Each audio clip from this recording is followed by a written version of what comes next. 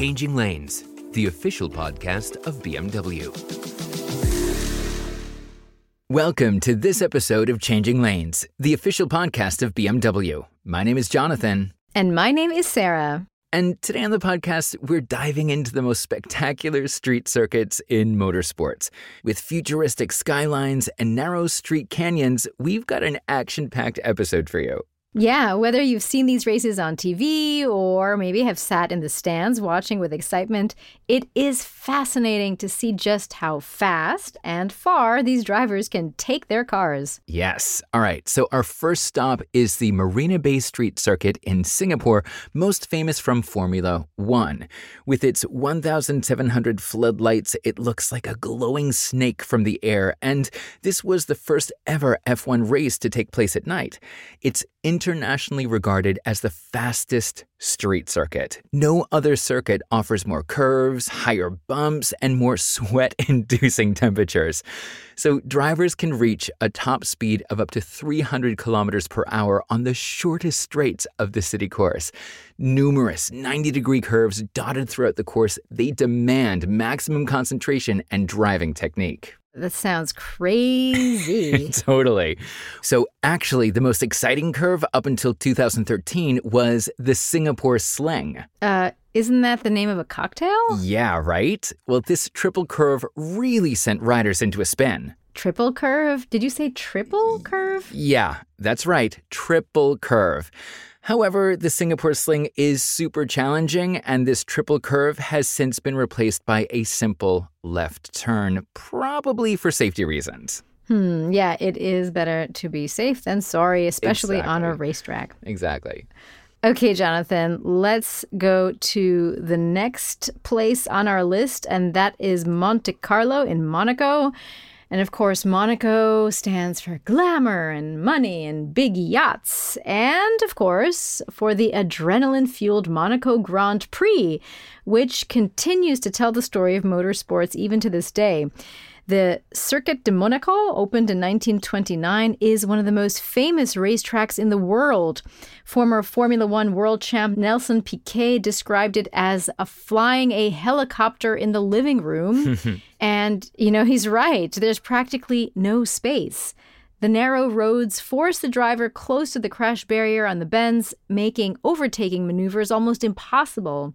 The low average speed of 150 kilometers per hour on the racetrack shows it's not speed that counts, but brains. Exactly. And it actually features the slowest corner in Formula One, the tight Fairmont hairpin, taken at just 50 kilometers per hour or 30 miles per hour. Yeah, that's pretty slow for Formula One cars. Exactly. I mean, I got to tell you, I was in Monte Carlo a few years ago and walked down one of the streets of the circuit, and Sarah, I couldn't believe my eyes. There really is no space. It felt more like a one-way back alley than a racetrack. Amazing. All right, so next on our list is a place I used to call my home and is near and dear to my heart.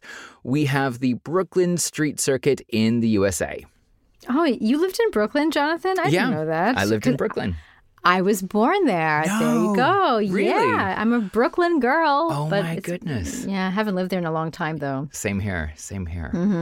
Well, with the New York City skyline, as you and I know very well, right in front of you, and Staten Island in the rearview mirror, and, even the Statue of Liberty rising from the sea less than 3 kilometers from this racetrack, the race drivers, they need to keep their eyes on the road and not on the awesome views that we know and love. The course itself leads through a harbor area and past huge container ships. The Manhattan skyline gleams on the horizon, and like I said, concentration, it's definitely needed for the circuit. Formula E got up and running in the Brooklyn district in 2017, and according to Mayor Bill de Blasio, New York is the ideal venue for Formula E. Yeah, well, for people who love New York, it definitely sounds like a breathtaking circuit. And that's for the drivers and also onlookers like me. Totally. All right, Jonathan. Well, next up on our list is Gia Circuit in Macau. Now, Macau is 50 kilometers west of Hong Kong, and it has more money flowing through the slot machines than Las Vegas. But Macau is not just a hot spot for gamblers, it's also a hot spot for motorsport racing fans from all over the world. And they all gather at the Macau Grand Prix on this circuit called the Ghia circuit. And this is where Formula 3 cars, touring cars, and motorcycles race through the narrow streets of the city. They take super tight curves that give the city course a real thrill. Wow. The cars accelerate to top speeds of up to 260 kilometers per hour on the straight stretches between the curves. Whoa. That is super fast. Totally. Well, speaking of super fast, what do you think about going 340 kilometers per hour through a beautiful old town? I think I'd try and stay away from the streets if that was happening. Exactly. Well, this is what happens once a year in Azerbaijan. The Baku City Circuit allows Formula One drivers to drive through a UNESCO World Heritage Site and pass gorgeous palaces. This street circuit is a bit late to the game, making its debut in 2016 with Nico Rosberg as the first winner, but its reputation grew rapidly. Many motorsport experts have since put the Baku Grand Prix on the same level with Monaco. Cool. Yeah, exactly. The track is also special because at 28 meters below sea level, the start-finish straight of the Baku City Circuit is the lowest point in the Formula One year. Interesting. I didn't know that. The more you know, right? Mm-hmm. And last but not least, we have our final circuit, and that's the Central Harbourfront Circuit in Hong Kong. You know, Jonathan, with the neon signs on the streets of Hong Kong shining brightly by night, it's the more than 1,000 skyscrapers that reflect the sun during the day. Wow. And it's precisely these skyscrapers that the Formula E circuit passes year after year. During the race, however, the drivers not only pass skyscrapers, the racetrack running along the harbor also features a Ferris wheel. What? A Ferris wheel? Yeah, Ferris wheel. I don't know. Maybe they got the idea from Le Mans or Suzuka, but it's probably a good spot to watch the track with its narrow curves and hairpins. It's definitely a spectacle to behold. Wow, that does sound breathtaking. You know I've been in Monaco, but I think the next one I'd like to see is the one in Brooklyn. I mean, it sounds pretty cool. It does. I'd like to go see that too, but God, I don't know when we'll be able to visit New York City again, you know, with this coronavirus pandemic, but here's hoping. Fingers crossed. We'll make it back. And to our podcast listeners, is there a city racetrack that we've overlooked and should have mentioned in this podcast?